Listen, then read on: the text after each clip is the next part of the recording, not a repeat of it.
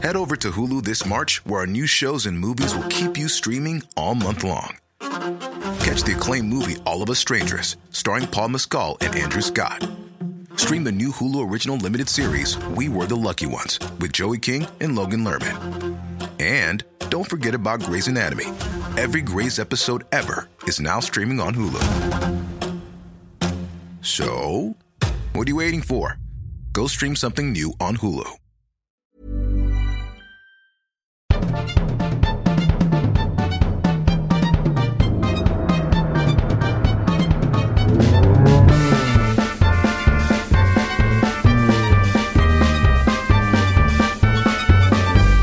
Välkommen till Blanken Svanbergs podcast. Hallå!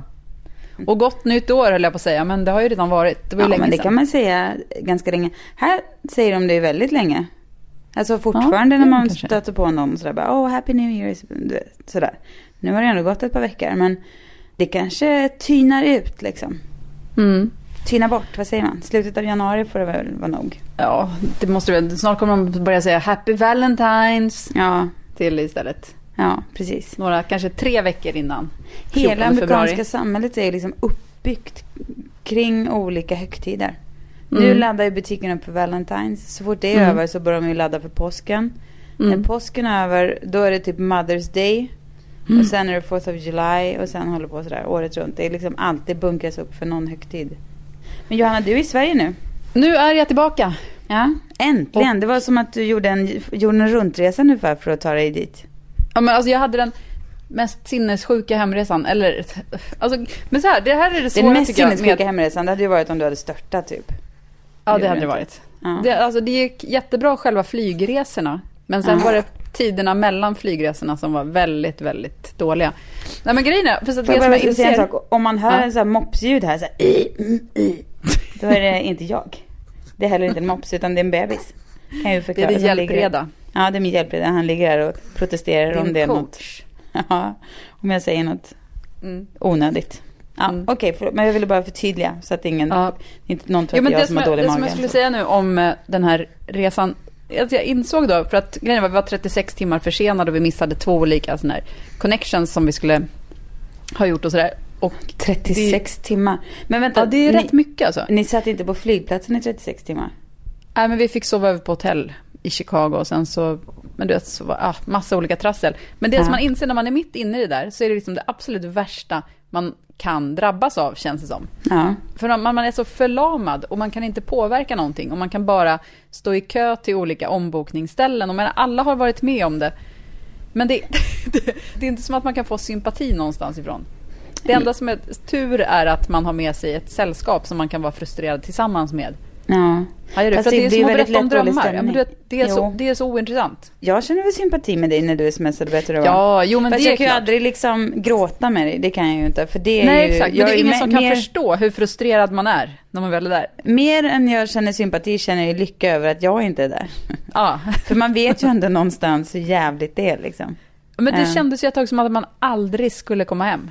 Nej. Och sen när vi väl hade då landat till slut efter 36 timmar så var ju det lustiga ju att alla som man pratar med under de här ombokningarna och miljoner liksom incheckningspersoner man träffar och så frågar man, men hur kommer det gå med väskorna? Kommer de komma med? De bara, ja, det är en säkerhetsgrej. Dina väskor kommer ju alltid åka på samma plan. Så vet man ju att så är det ju inte. Och när man kommer fram till Arlanda så är det klart att väskorna inte är där. Utan när man då går och anmäler dem så är det ingen som vet vad de är heller. Nej. Men och den där säkerhetsgrejen som de ska köra så himla hårt med, den finns ju inte. Det där att vara i händerna på så här administratörmänniskors godtyckliga liksom humör. Det är ju fruktansvärt. Man vet så här att om du verkligen lägger manken till så kan du lösa det här på något jävla sätt. Men varför skulle de verkligen lägga manken till för just mig när det finns 100 andra personer där? Sånt tror jag man inte. Det står massor av folk i kö bakom. Ja. Min senaste sån här flygkaos var ju, det kanske har hänt något emellan, det minns jag inte ens, men det var när jag flög själv. Jag skulle flyga till Sverige och hade sagt hej då till barnen, och det tycker jag alltid är väldigt, väldigt jobbigt när man ska vara så där på andra sidan havet från barnen. Det tycker jag kan vara väldigt jobbigt inför. Då får jag separationsångest på ett jävligt mäktigt sätt helt enkelt. Men sen säger jag hej och åker och då brukar det vara ganska lugnt. Men jag var tydligen inte så pass lugnt ändå att jag pallade att liksom acceptera att jag missade min connection i Paris. Utan jag fick sitta på världens tråkigaste lilla terminal i Paris i 7 timmar. Då grät jag så mycket. Det var helt orimligt också. Man bara, jag sitter där med datorn och gör mat och liksom, det är inget så särskilt jag ska missa, men det var ändå så här, jag var för nervsvag för att kunna hantera det på något sätt. Men vet du vad jag kom på det idag? För att nu snackade jag med våran vän Pernilla som ju bor i LA, som frågade, men hur gick det med hemresan och där. Och så berättade de om allt det här och sen så, och då sa han, men hoppas att du ändå så här, kommer tillbaka någon gång sådär. Och då insåg jag att alltså, den här sortens flygproblem är ju medelålderns förlossningar. Man förtränger det så fort man har kommit hem typ. Ja. Förstår du? Så att man bara, klart jag ska föda till barn. Och själv är jag så här, klart jag ska åka till LA snart igen. Ja. Kanske inte snart, men jag kan tänka mig att göra det igen. Ja, det har du rätt i. Man sitter ju inte och ältar i månader efteråt liksom.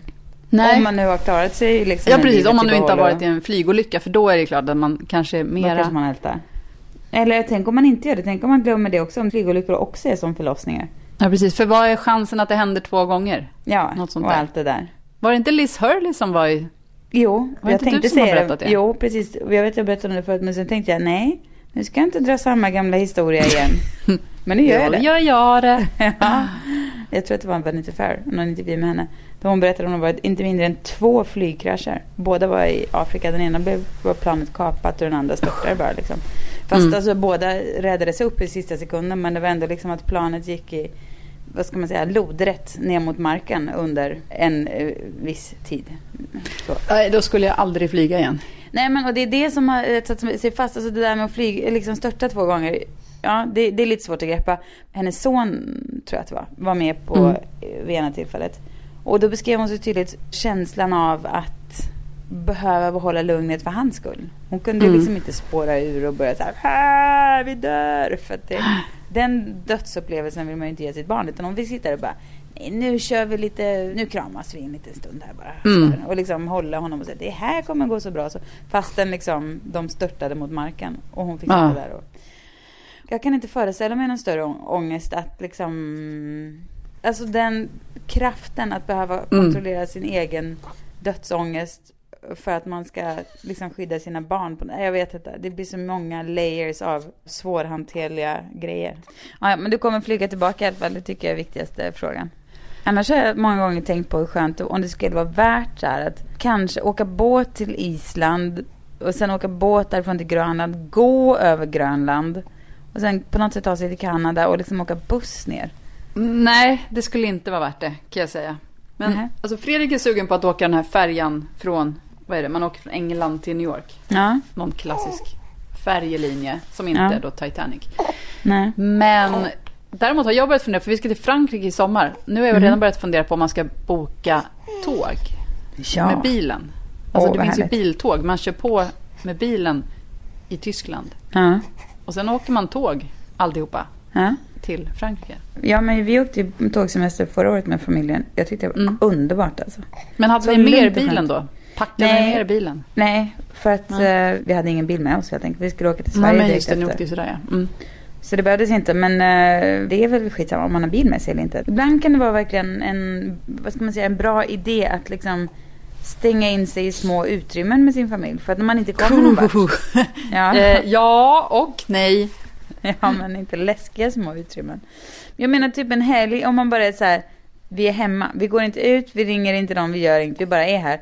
Då kan det vara lite så här, men ganska så snabbt hamnar man med en lunk som är, och tro alla är sams, alla det är bara mys och härligt och fint. Bättre än att bara ge sig iväg på projekt och grejer när det alltid blir stökigt och bråkigt och sådär. Ja, alltså nu börjar jag undra om du har bytts ut mot en annan person. Ja, så vadå? För psykos. Att vilja vara inlåst med... Ja, det kanske jag som inlåst. har just kommit tillbaka från en lång semester där jag har tillbringat väldigt mycket tid i små utrymmen med hela min familj. Jo, men det är skillnad om man ska liksom, ni har ändå rört på er hela tiden. Det är ju det som är, ni har ju inte suttit på ett hotellrum. Eller om man åker på charter, nu är vi här i 2 veckor, vi går inte utanför det här charterområdet. Man bestämmer sig för att bara minimera antalet inslag på något sätt. Eller en helg och bara vara hemma, kanske att man åker till affären. Eller att på en tågresa, nu sitter vi i den här tåghytten och har våra böcker och våra iPads. Det blir liksom det slutar skava på något sätt sådär, för att man är bara där. Det blir bara liksom när man ska transportera sig från olika ställen, det blir mest tjafs och grejer. Eller tycker du fortfarande det är kanske konstigt? Jag vet inte. Alltså det skulle kunna vara så, men det skulle också kunna vara på något annat sätt. Men det kanske beror på hur man är. Men vi i min familj är ju alla, och jag är kanske den som är minst, men har ändå blivit sån. För att de andra är såna sjukt mycket hemmarotter alltså. Man älskar bara, det kan vara hemma i dagar och utan att göra något. Det blir så otroligt lugnt. Ja, alltså vi kanske då inte funkar på samma sätt där. För att mina barn skulle bli, alltså de vill ju alltid iväg och göra andra grejer. Jag vet, men man tror det. Att de ska bli tokiga. Men det är ju inte riktigt så heller. Eller det är väl olika hur det är. Men jag menar, man tror ju att det är så här, behöver aktiveras hela tiden. Men jag vet inte. Man kan ändå bli förvånad över hur ändå skönt det kan vara att bara stänga in sig i ett litet rum. Nej, okej. Ja. Jag inte lätt att övertala just om det idag. Nej, jag fattar. Efter den här 36 timmars försenade flygresan. I och för sig, alltså, det var ju ändå ganska intressant. För jag kände att jag älskade min familj kanske mer än på hela semestern. När vi gav oss på andra dagen. Och liksom Pelle och Joni hade kommit över besvikelsen över. För de hade så mycket planer på vad de skulle göra när de kom hem. Och olika lekplaner med andra kompisar och sånt där. Så att det var en sån extrem besvikelse. Och sen att de ändå liksom var så tappra och bara och kämpade på. Ja. Kände jag en otrolig kärlek till dem. Det är det jag menar. Om man är liksom avgränsad på något sätt. Inget yttre som liksom riktigt stör.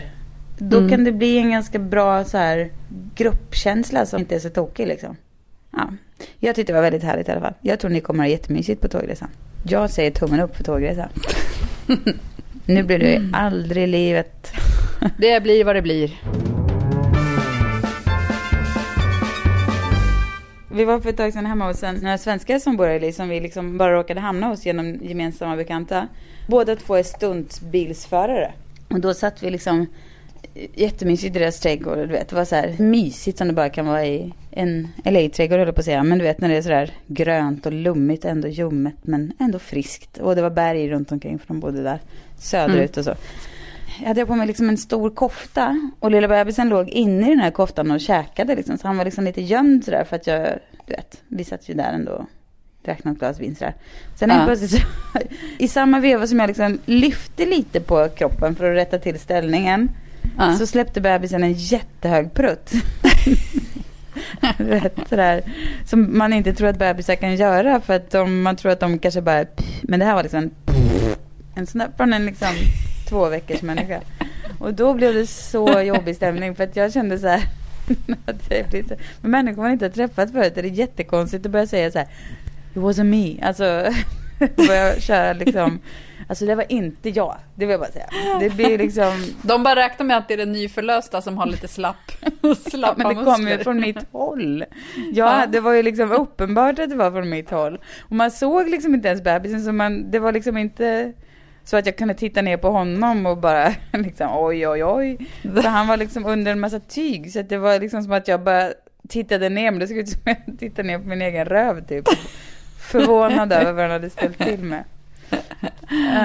Men i alla fall, sen var min syra där, tack och lov. Så då var det hon som var lite såhär, men vad gör? Eller hon sa typ något sånt där. Då öppnade det upp ett tillfälle för mig att berätta att det var alltså inte jag, utan det var bebisen.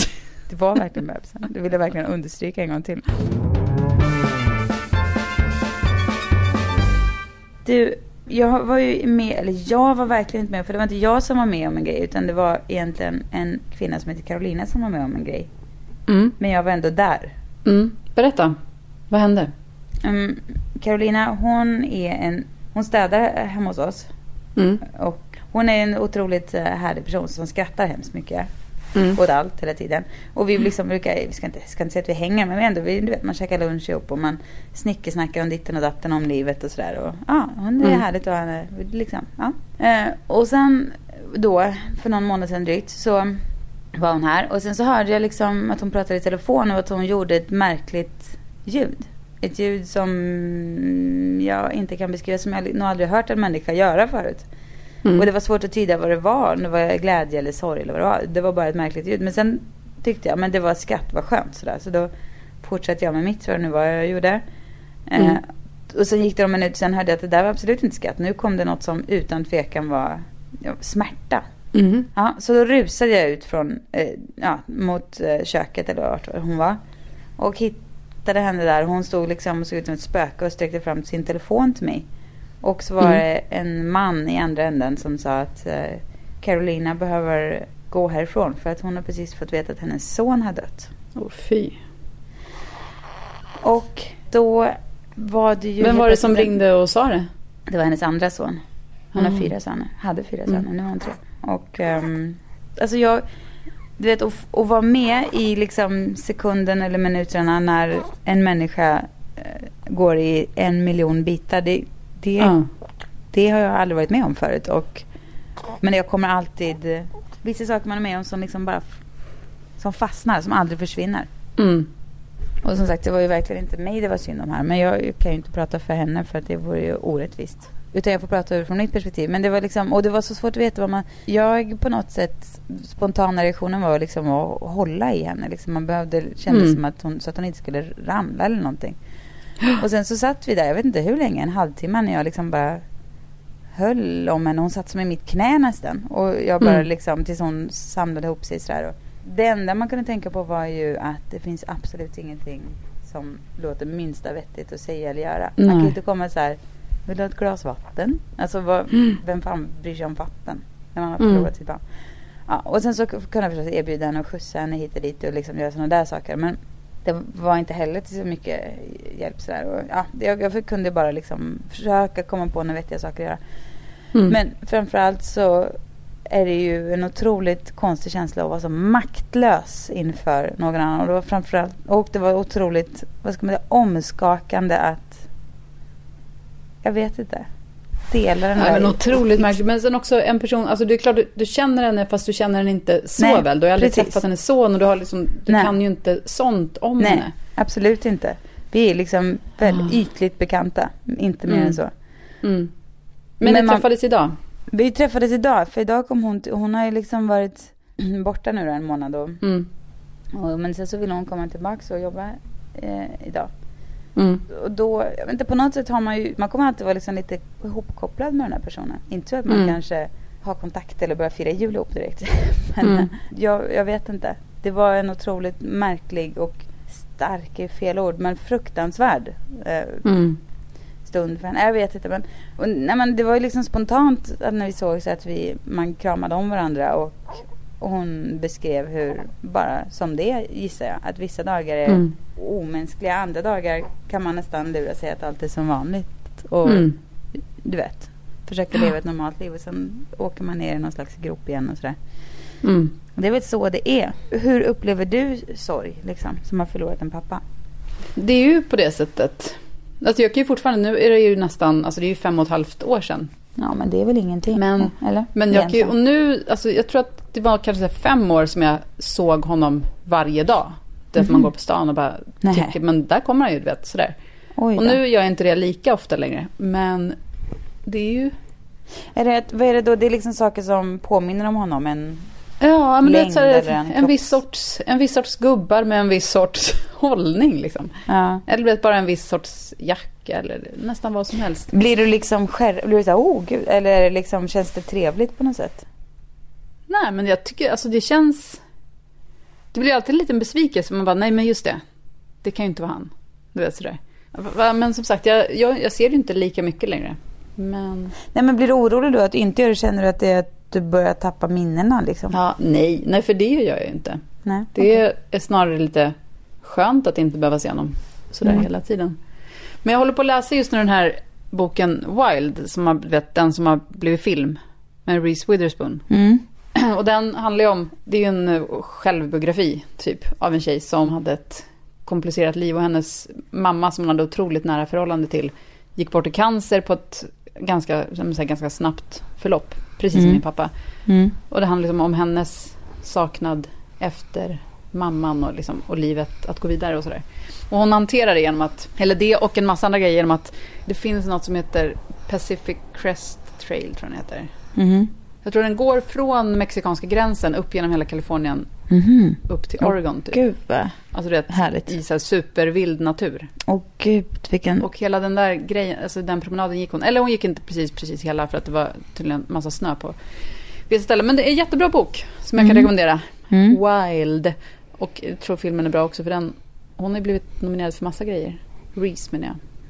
Såg henne senast på Golden Globe-galan där hon var tillsammans med Cheryl Strayed, hon som har skrivit den. Jo, men och det handlar ju väldigt mycket där om just den här fysiska känslan av saknad och det där. Jag känner mig så oförberedd på det där alltså. För jag har liksom, alltså det är klart att jag har förlorat människor i min sådär. Men det har varit väldigt gamla människor, det har varit ja. Alltså det är ju men det går inte att förutse hur det ska kännas när man när det väl händer. Alltså jag tycker innan jag förlorade min pappa så var det ju så jag levde ett otroligt skyddat liv. För att ingen har varit, eller i och för sig han var ju assjuk en annan gång. Men i övrigt, alltså jag har aldrig tagit i trä varit sjuk på det sättet. Och det är väldigt få i min närhet som har varit det. Det är ju en stor omställning. Har man upplevt det så har man väl också varit med om någonting som förändrar en i grunden. Eller förändrar, men som påverkar en i alla fall. Ja, jo men absolut. Men det är ju, vi pratade ju om det när vi pratade om man vill bo i LA eller inte. När jag var där. Och efter att, alltså, för han blev ju sjuk när jag bodde där. Och det var ju då man insåg hur långt bort det är från Sverige. Eller om man har folk man älskar någon annanstans än just där. Att det är ju först då som man känner den skillnaden. Det är först då det blir påtagligt. Jag och Per var gäster i radioprogrammet Äntligen morgon, sände från LA här för en vecka sedan. Men varför gjorde de det egentligen? För att de ville åka utomlands lite? Ja, kanske. Eller för som en kul grej kanske. Jag har jobbat med Äntligen morgon. Ja, just det. Jag jobbade, vikarierade faktiskt för Gry Forssell för en massa år sedan, eller 5 år sedan var det väl, när hon var föräldraledig. Och så satt jag där i studion på morgonen. Det var länge mitt drömjobb att göra morgonradio. Så det var verkligen en milstolpe när Adam Alsing ringde och frågade om jag ville göra det. För då var det som att jag bara, nej men det är ju det jag vill göra. Ja, äntligen. Ja, äntligen. Kände du så även när du slutade? Eller nej, det gjorde jag faktiskt inte. Av flera anledningar. Men vi kan säga att den främsta anledningen till att det var ganska skönt att sluta var ju att det var skönt att slippa gå upp så tidigt på morgnarna. Vi hade en bebis som var ett halvår också. Så det var väl det som bidrog till att det var rätt skönt att inte gå upp 4 på morgonen. Men i alla fall. De hade med en massa LA-personer, svenskar som bor i LA, kända och okända och sådär. Och då var vi med och pratade om, jag vet inte, LA och om oss själva och sådär. Och då snackade vi lite om vad jag pysslar med och då berättade jag att jag har en blogg och en podd och hej och vad kul och sådär. Och så berättade jag förstås om det här skoföretaget som jag startade i maj och som jag äger och driver och sådär. Som har blivit en succé. Ja, det får man väl säga att det har. Då pratade vi om det där i alla fall. Och sen så pratade vi om Per lite grann och vad han gjorde på jobbet och bla bla bla. Och sen så var det någon som ställde frågan så här av programledaren. Alltså, jaha, men du är alltså hemmafru då, eller? Sådär, men vem av programledarna? Säg. Ja, men det var Gry som sa det. Okay. Men det spelar ingen roll. För nu känner jag att jag vill inte att hänga ut Gry på något sätt. För det är ingen. Gry är en underbar människa på alla sätt och vis. Och jag tror inte att det var något. Hon hade mycket att tänka på samtidigt. Ja, precis. Hon har mycket att tänka på. Hon sitter där och alla knappar och spakar och hej och hå. Liksom. Och hon hade säkert tänkt så här innan. Hon kanske, du vet, var så här, vad kul, spännande att prata om hemmafrulivet utan att, du vet, fundera på om jag verkligen var hemma. För man kanske förutsatt att det var så eller någonting. Men det som jag blev, som har suttit kvar och som har irriterat mig, eller som har stört mig, det har ju varit att det så här, man inte liksom tas på allvar på något sätt. Förstår du? Ja. Jag vet, både podd och blogg är ju ett jävla konstiga icke-jobb på ett sätt. Eller så kan man vända på det så att man producerar innehåll liksom. Som vilket radioprogram eller vilken tidning som helst. Det är bara det att man har fan fixat det själv. Man har inte väntat på att bli, liksom, få ett jobb man har sökt, utan man har liksom styrt upp det där själv. Ja. Men för det är ju, jag tror att för grejen med bloggar och även poddar, men ännu mer bloggar, för det är så tydligt eftersom det även är visuellt, är ju att om man inte skriver en blogg själv eller har en inte särskilt aktiv blogg, och när man läser då andras, till exempel din eller liksom vem som helst, så ser det så lätt ut. Att det ser ut som att det inte tar någon tid att skriva de där texterna eller att bilderna är liksom bara lalala. Men det är ju någonting som, alltså om man ska göra det på ett bra sätt, vilket jag tycker du gör, och liksom att man ändå har en ambition att man lägger upp ett eller flera inlägg per dag. Det tar ju tid. Det tar väldigt mycket tid. Det ska ju aldrig se ut som... Det är som att göra underhållnings-tv. Ja. Att det ska ju inte verka som att det är jobbigt att göra, utan det ska ju verka superlätt. Ja. Och bara så här, la. Som att man bara ställt upp en kamera och sitter och lajar lite. Ja, för det som man säljer med bloggen eller liksom ger ifrån sig är ju... Det är en del av ens liv. Ja, verkligen. Det är ju en själv liksom. Ja, och vissa bloggar är superhårt vinklade och ska ge en speciell, och vissa är mer öppna. Jo, men precis. Den skriver ju inte sig själv och podden gör inte sig själv heller. Men framförallt så är det ju det här skoföretaget som absolut inte gör sig själv. Och det här är liksom inte första gången, men det är väldigt många som så här, på något sätt bara antar att jag inte har med det där att göra, utan att det är som att jag har liksom fått göra lite skor typ. Och jag kan bara bli så provocerad. Och det här, fast nu måste jag verkligen ta det här från mig, för det här handlar verkligen inte bara om mig, utan det här rör så väldigt många människor och kvinnor, tror jag. Att man liksom inte blir tagen på allvar. Att det man säger i en middagssammanhang, en kommentar kring något samtalsämne, det kan liksom flyga över huvudet. Men hade liksom den äldre mannen bredvid mig sagt samma sak, så hade det hakats på och blivit en diskussion. Det hade blivit liksom, den där grejen tror jag många kan känna igen att man har upplevt. Och också att ens jobb och tillvaro liksom inte frågas kring på samma sätt i ett så här, nu tar vi ett middagssammanhang igen. Och inte väcker intresse på samma sätt som mannens kanske gör. Och sådär. Man får känslan av att det är ett intresse, att det liksom inte tas på allvar på samma sätt. Att det är mer ses som att man leker lite, man skojar lite, som att det inte är på riktigt liksom. Men det tycker jag är verkligen, det är så tydligt dilemma om man, å ena sidan så är ju, ja men vad jobbar du med då? En ganska jobbig fråga att ställa, för att det låter som att jobbet är allting som betyder någonting. Du vet, folk som stör sig på den frågan tycker ju att vad är det för något? Det är så typiskt svenskt. Varför ska man säga sånt? Liksom. Men samtidigt om man sitter på en middag, alltså jag tycker det är väldigt mycket, kanske i alla åldrar, men jag tänker på det väldigt ofta nu för tiden när man träffar mest män som man inte känner och som aldrig ställer en fråga om vad man själv gör med eller jobbar med, eller.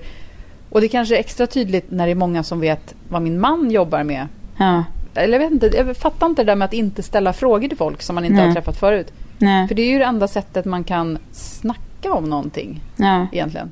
Och då är kanske inte, vad jobbar du med, det allra viktigaste, men det är ju ändå viktigt för att få veta vad en person håller på med. Ja, men precis, eller vad man nu frågar som rör, något som rör liksom den personen du är och ditt liv liksom. Det glöms så ofta bort när det gäller kvinnor. Och jag kan ta ett annat exempel som knyter ihop säcken lite till här. De här stuntbilsparet som var hemma hos då. Jättetrevliga, coola människor. Då hade jag liksom hört innan så, men vi ska hem till en snubbe. Han håller på med en speciell form av racing eller liksom bil. Och det var det man hade hört. Att han var liksom väldigt nischad på vad det gäller en viss typ av racing. Ja. Och så kom jag hem till dem. Och jag hade hört också lite, men de har barn och hon bor där, bla bla. Och så kom man hem till dem och den här tjejen, mamman då i familjen, var så otroligt vacker, blond tjej, kvinna med 3 små barn. Och mannen då, så direkt, ganska snabbt kom man in på och snackade, jaha, du kör bil och hur hamnade du där? Och då fick man veta att han var så stuntförare och bla bla bla. Och kvinnan där, hon, du vet, var sådär fantastiskt trevlig och bara alla, du vet, ta lite fika. Hon höll på med ungarna och grejade sådär. Sen tog det väl typ 1 timme in i snacket innan det kom fram att men hon var ju också stuntbilsförare. Och jag skyller inte på någon, men jag skyller ju definitivt delvis på mig själv. För att jag var ju också den där personen då som hade liksom glömt av intresserad mig för kvinnan, för att jag var så här, men hon har massa ungar här och jag menar, han kör bil och hon sköter väl det här då på något sätt. Kanske också för att man har blivit lite så här USA-påverkad och tror att det är så det är liksom. Är det en snygg tjej bredvid en liksom framgångsrik man då, jag vet inte, man är ju fast i samma fördomar som jag råkade ut för i det där radioprogrammet helt enkelt. Men det är i alla fall beklämmande ju. Det är ju fruktansvärt sorgligt. Alltså när man känner att man är, för det här gör man ju ofta, man känner att man är i en situation så här har jag jättemycket att bidra med, jag har jättemycket att säga, jag har massor med erfarenhet, men ingen frågar mig liksom. Då ska man kanske börja snacka själv då, bara vara så här, jo, jag är, men det känns ju också så här jävla GV-personer och börja så här, jag är nämligen den här personen och den här erfarenheten och nu tycker jag så här, men det är kanske så man ska göra då. Det är väl därför så här, vissa proffstrevliga personer bara, berätta om dig själv. Ja. Det är ju ett väldigt enkelt sätt. Alltså det är ju jobbigt att få den frågan, för då vet man ju aldrig vad man ska säga. Det skulle kännas så sjukt oväntat att du skulle vara en sån person som bara, och jag också för den delen. Men nu ser jag mig dig framför att du ska vara så här, snälla berätta. Jag kan verkligen se framför mig att jag skulle vara den personen om jag druckit 1 glas vin. Eller 2. Men då skulle jag verkligen kunna bara, du vet, vara på ett väldigt bra humör och bara så här, ta till min väldigt smarta fråga. Berätta om dig själv. Ja, men exakt, det skulle kännas lite mer naturligt då. Skulle man ställa den frågan helt nykter, då skulle den kännas så jävla pretentiös på något sätt. Det jobbiga är bara att ställa den frågan. För nu tänker jag direkt att jag vill prova den. Jag ska gå på Elgalan på fredag. Vad kul. Vill direkt prova den frågan. Men då måste man gå fram. Alltså det kan också uppfattas, alltså i Sverige särskilt tror jag, så kan det uppfattas som väldigt konstigt att komma fram på en sån här. Alltså det finns ganska mycket stelhet på Elgalan. Det är bara supertrevlig tillställning. Elgalan så här, berätta. Berätta om dig själv. Du vet, för folk blir ju smickrade, de blir också lite rädda. Och de tror även att man raggar på dem. Ja, men det kan de väl få tro då. Ja, det kan de få tro, men jag vill inte att de ska bli rädda för dig. Skrämma någon. Nej, men det kommer du nog inte göra. Jag vill inte vara den som folk sen bara, kolla hon som går där borta. Hon går fram och bara, hon är intensiv. Nej. Man vet ju också hur det är så här knocksmockat med folk alltid är på Elgalan, men runt dig är det så här 10 meter tomhet diameter. Exakt. Jag rör mig som en spetälsk genom lokalen. Du går och väser bara, berätta om dig själv. Varenda så här vakt, varenda bufféperson. Jag står och lutar mig mot bardisken och så här, bara så här, som om jag är en bläckfisk som bara väntar på att släppa ut ett stort rökmoln. Berätta.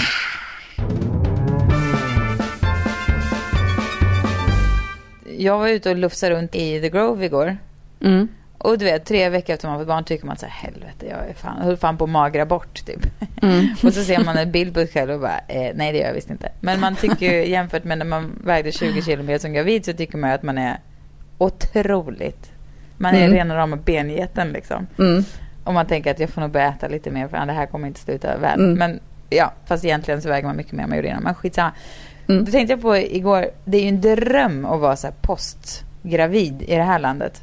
För folk är ju så jävla generösa med komplimanger alltså. Man går där med sin lilla bebis, de konstaterar att bebisen är inte så gammal. De bara, oh my god, you look amazing! Och bebisen är det sötaste de sett. Och man går runt där och bara, man går som en jävla semla så nöjd. Liksom, om en semla kunde le. Så. Men man måste väl då ändå ha med sig bebisen för att få höra det där. För att annars tror de ju bara att du är tjock. Ja, jo, precis. Men jag har ju med mig bebisen.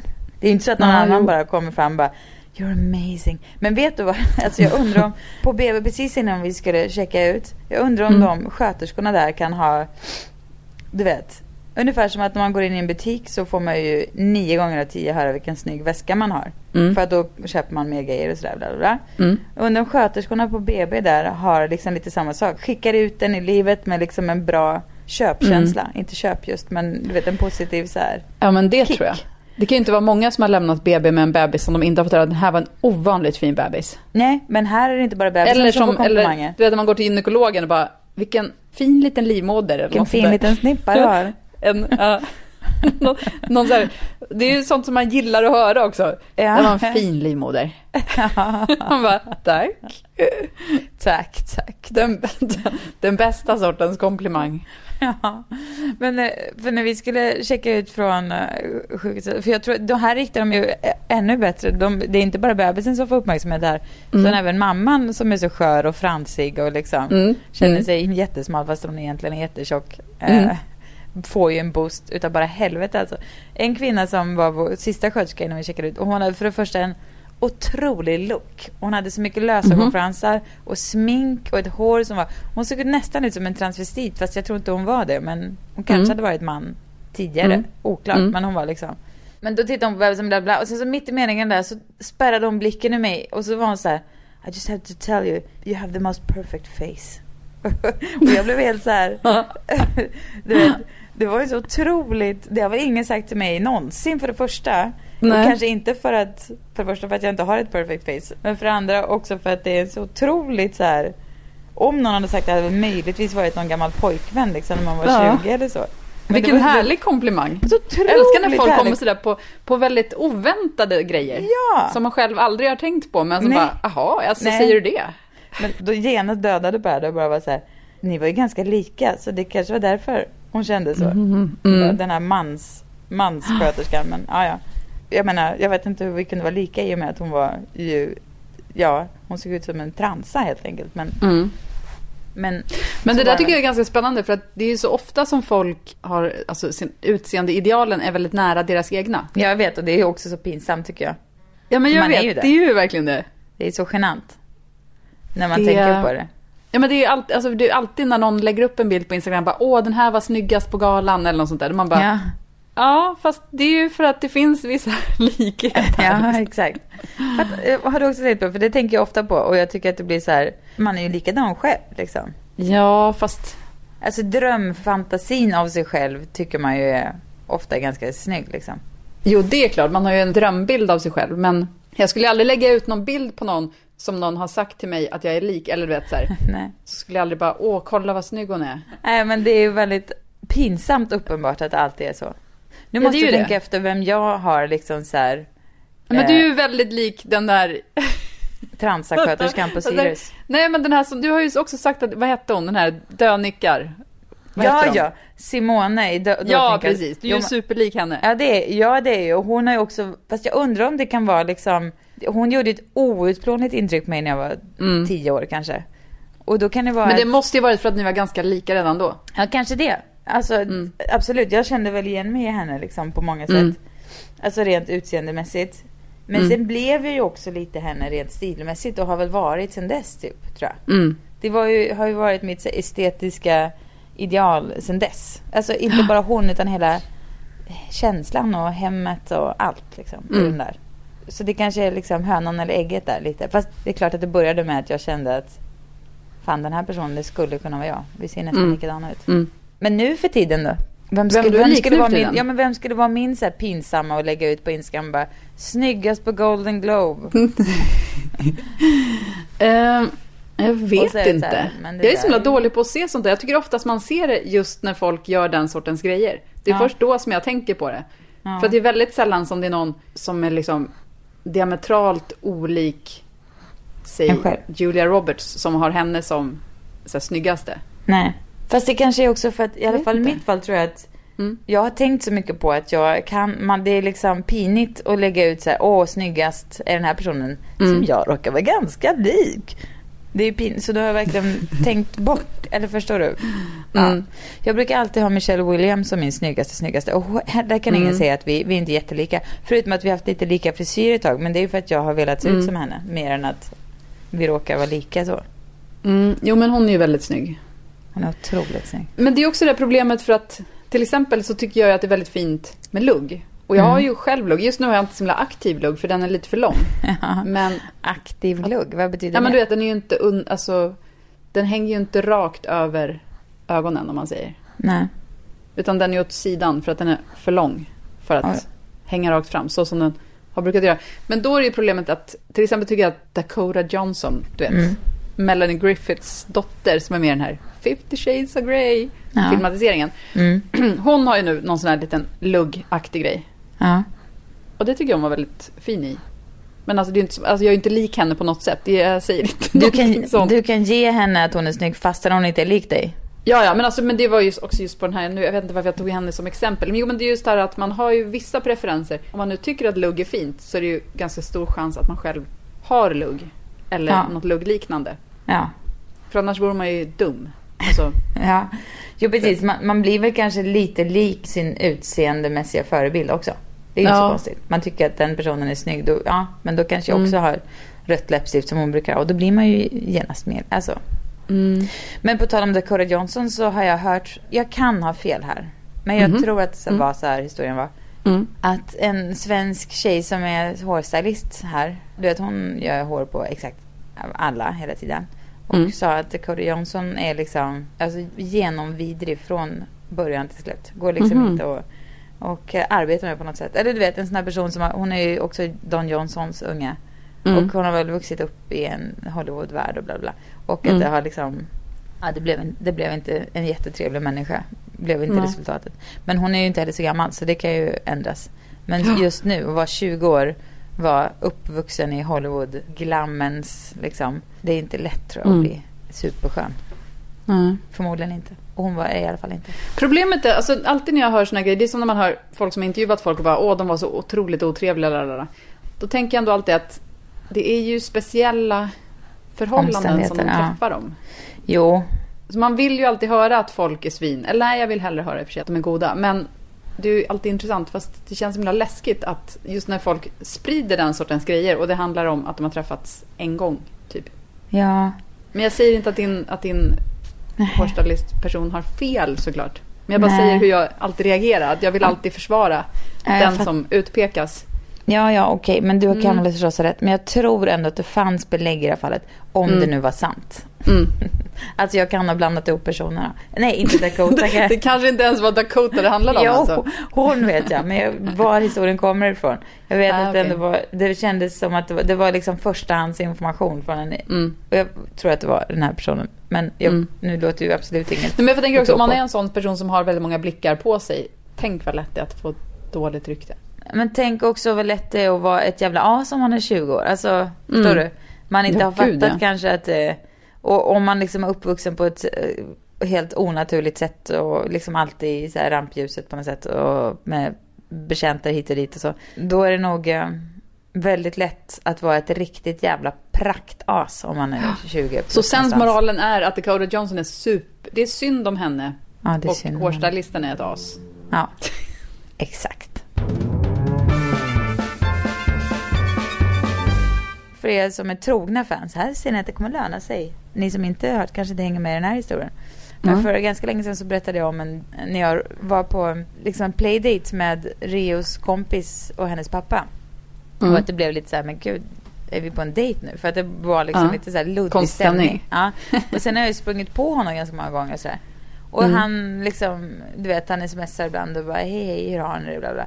Men sen i fredags, klockan typ 10 på kvällen, kom det ett sms. Det stod så här, hey, how are you? Christmas was crazy. Went to Vegas. Och sen ingen mer. Det är väl ändå luddigt. Inte det lite konstigt. Speciellt ändå att få av sitt så här barns kompis farsa. Alltså är det? Jo, jag tycker att det är lite konstigt. Alltså för det är inte kompisar sådär. Men och det var inget så här, jag skickade visst fel. Nej. Jag har inte svarat den heller, för det blev så här, Per var så här, svara bara ja. Men är han nyskild nu då? Om man har dragit till Vegas över jul? Nej, men det är det man inte vet. Det kan ju vara att han åkt dit med familjen, att de har släkt där. Vi har för mig att någon har sagt att de har släkt där så här, bla bla. Men när man bara säger det så där helt utan, då låter det ju råkonstigt liksom. Men det är svårt för att folk har ju lite olika, men alltså jag får ibland hindra Fredrik för att han är bara så här, men nu ska jag smsa frisören, vet, klockan 11 en söndag för att han kommer på att han behöver klippa sig snart. Men du kan inte smsa nu. Nej. Exakt.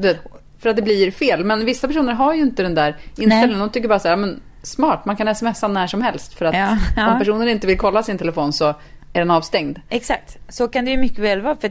Men just när man börjar tolka saker som man gör. Men precis, men just i det här fallet är det så jävla luddigt tycker jag. För det är liksom, det är inga konstigheter, men det är ändå lite så här, gud vad vi ska kramas många gånger. Eller du vet, det var så små diffusa saker som gör att jag blir lite fundersam helt enkelt. Men jag har också träffat hans jättetrevliga fru, och då har jag ju, när vi har liksom umgåtts allihopa, har jag ju fokat extremt mycket på henne för att hon liksom i alla fall ska veta att om det är så att någon raggar i det här, så är det i alla fall inte jag. Han raggar inte, det är inte det. Det är bara att jag har svårt att, om jag hade svarat på det smset där, Vegas, I wanna go sometime. Alltså, då hade det varit ännu luddigare alltihop. Eller om jag hade svarat där. Det är liksom det du ska göra, det är det som är din utmaning. Jag ska göra Nej. Men tänk om han... Bara för att se vad som händer. Du behöver inte göra någonting, du är inte skyldig någon något. Men...